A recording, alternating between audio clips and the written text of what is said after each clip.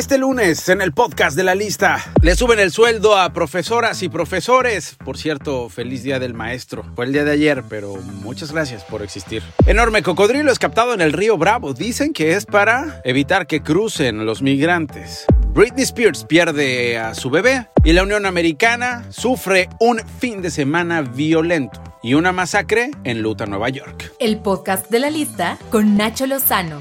A ver, comenzamos con noticias de México. Muchas felicidades a las maestras y a los maestros. Felicidades a mis papás, que debo presumir son profesores. Lo fueron durante más de 3 décadas. Hoy están jubilados y, como ellos, muchos atraviesan situaciones no solamente de riesgo, sino también de malas condiciones laborales. Durante décadas piden aumentos de sueldo. Las comunidades le reconocen que el profesor, la profesora los hayan educado, los hayan formado a ellos, a sus hijos, a sus nietos. Sin embargo, es muy complicado ver a un maestro que diga: tenemos las mejores condiciones de trabajo. Ahora, la Secretaría de Educación Pública, a través de su titular, Delfina Gómez, anunció un plan de aumento salarial para el personal docente. Ojo, antes, ¿se acuerda? Lo hacían los líderes sindicales. Bueno, la lideresa sindical, el Bester Gordillo, es la que tenía ese anuncio. Hoy, ¿a poco usted se acuerda del nombre del que lidera el Sindicato Nacional de Trabajadores de la Educación? No, porque el anuncio lo hizo la Secretaría de Educación y el presidente López Obrador. 7.5% de incremento a los profesores que tengan ingresos por debajo de los 20,000 pesos. La nueva política de bienestar salario prevé un aumento escalonario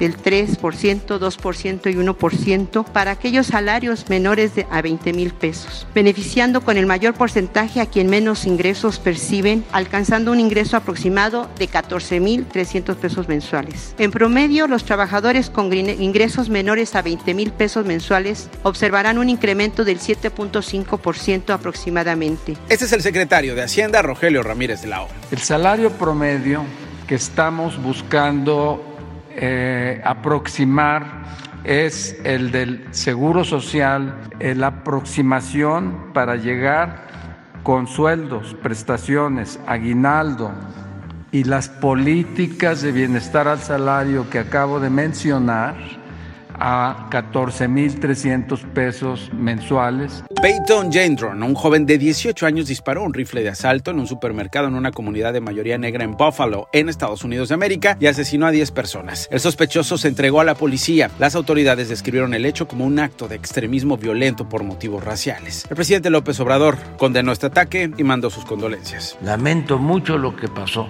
en Estados Unidos, de este asesinato de afroamericanos por racismo. Eso lo tenemos que combatir, y no con el uso de la fuerza, sino convenciendo, persuadiendo, con la educación, con la concientización. Este fin de semana hubo más tiroteos en los Estados Unidos. Una persona murió y 4 más resultaron heridas en una balacera en una iglesia en el condado de Orange, en California.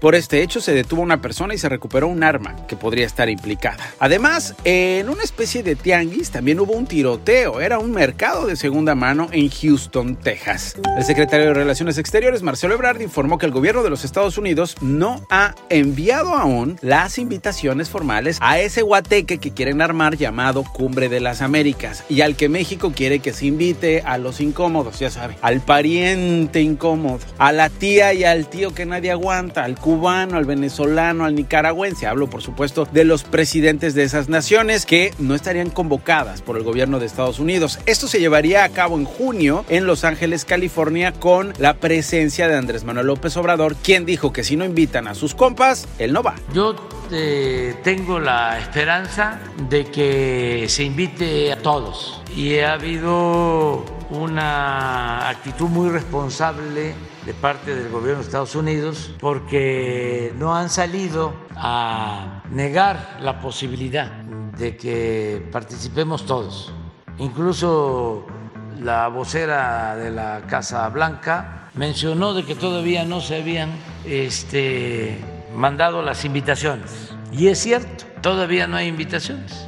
Un enorme cocodrilo fue captado en las aguas del río Bravo, en Eagle Pass y del Río, en Texas, en Estados Unidos de América, y por el lado mexicano, Acuña, Piedras Negras, Coahuila. Bueno, agentes de la patrulla fronteriza tomaron una fotografía donde se aprecia este reptil. Se sospecha que fue llevado al río con la intención de evitar que los migrantes sigan cruzando. Lo cierto es que se ha documentado que esta especie lleva varios años en la zona. La policía de Israel anunció que va a investigar la actuación de sus agentes durante el entierro de la periodista palestina Shireen Abu Akleh de la cadena de televisión Al Jazeera, tras las críticas internacionales por las imágenes del féretro a punto de caer durante una cargada policíaca contra quienes le rendían tributo. Ella murió al recibir un disparo en la cabeza durante una cobertura por una operación militar israelí en Cisjordania. La autoridad palestina ha manifestado su intención de remitir el caso a la Corte Penal Internacional porque acusan a Israel de estar detrás del asesinato. La cantante Britney Spears anunció que perdió a su bebé. El eclipse lunar total, también conocido como luna de sangre, se pudo ver este domingo en México y en otros países. Ocurrió por ahí de las 21 a 28 horas y en solo una hora dio paso a su fase total. A las 11:11 alcanzó su punto máximo. Y Finlandia dio el sí, se casa con la OTAN. El presidente de Finlandia, Sauli Niinisto, confirmó que su país solicitará ser miembro de la OTAN. Rusia, que comparte una frontera de 1,300 kilómetros con ese país, dijo que sería un error de Finlandia a que se una a la alianza transatlántica. Suecia, por cierto, también dijo, me casaré con la OTAN. McDonald's cerró sus establecimientos en Rusia. Este lunes anunció que se retirará del país y venderá todas sus operaciones en reacción a la invasión en Ucrania. El pilón de la lista.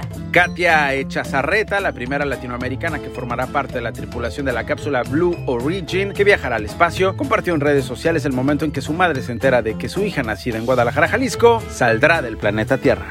¡Felicidades! ¡Tu hija!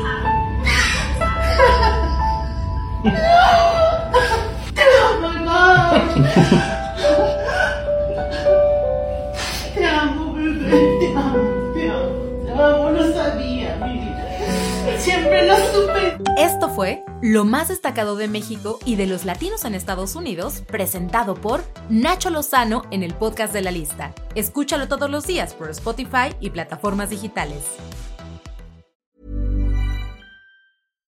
If you're looking for plump lips that last, you need to know about Juvederm lip fillers. With Juvederm Volbella XC and Juvederm Ultra XC, your lip look, whether it's subtle or bold, can last up to 1 full year with optimal treatment and no additional maintenance. Find a licensed specialist and see if it's right for you at Juvederm.com today. That's JUVEDERM.com. Add fullness to lips in adults over 21 with Juvederm Volbella XC or Juvederm Ultra XC. Do not use if you have severe allergies or a history of severe allergic reactions, or if you're allergic to lidocaine or the proteins used in Juvederm. Tell your doctor if you have a history of scarring or taking medicines that decrease the body's immune response or that can prolong bleeding. Common side effects include injection site redness, swelling, pain, tenderness, firmness, lumps, bumps, bruising, discoloration, or itching. As with all fillers, there's a rare risk of unintentional injection into a blood vessel, which can cause vision abnormalities, blindness, stroke, temporary scabs, or scarring. For full, important safety information, visit Juvederm.com.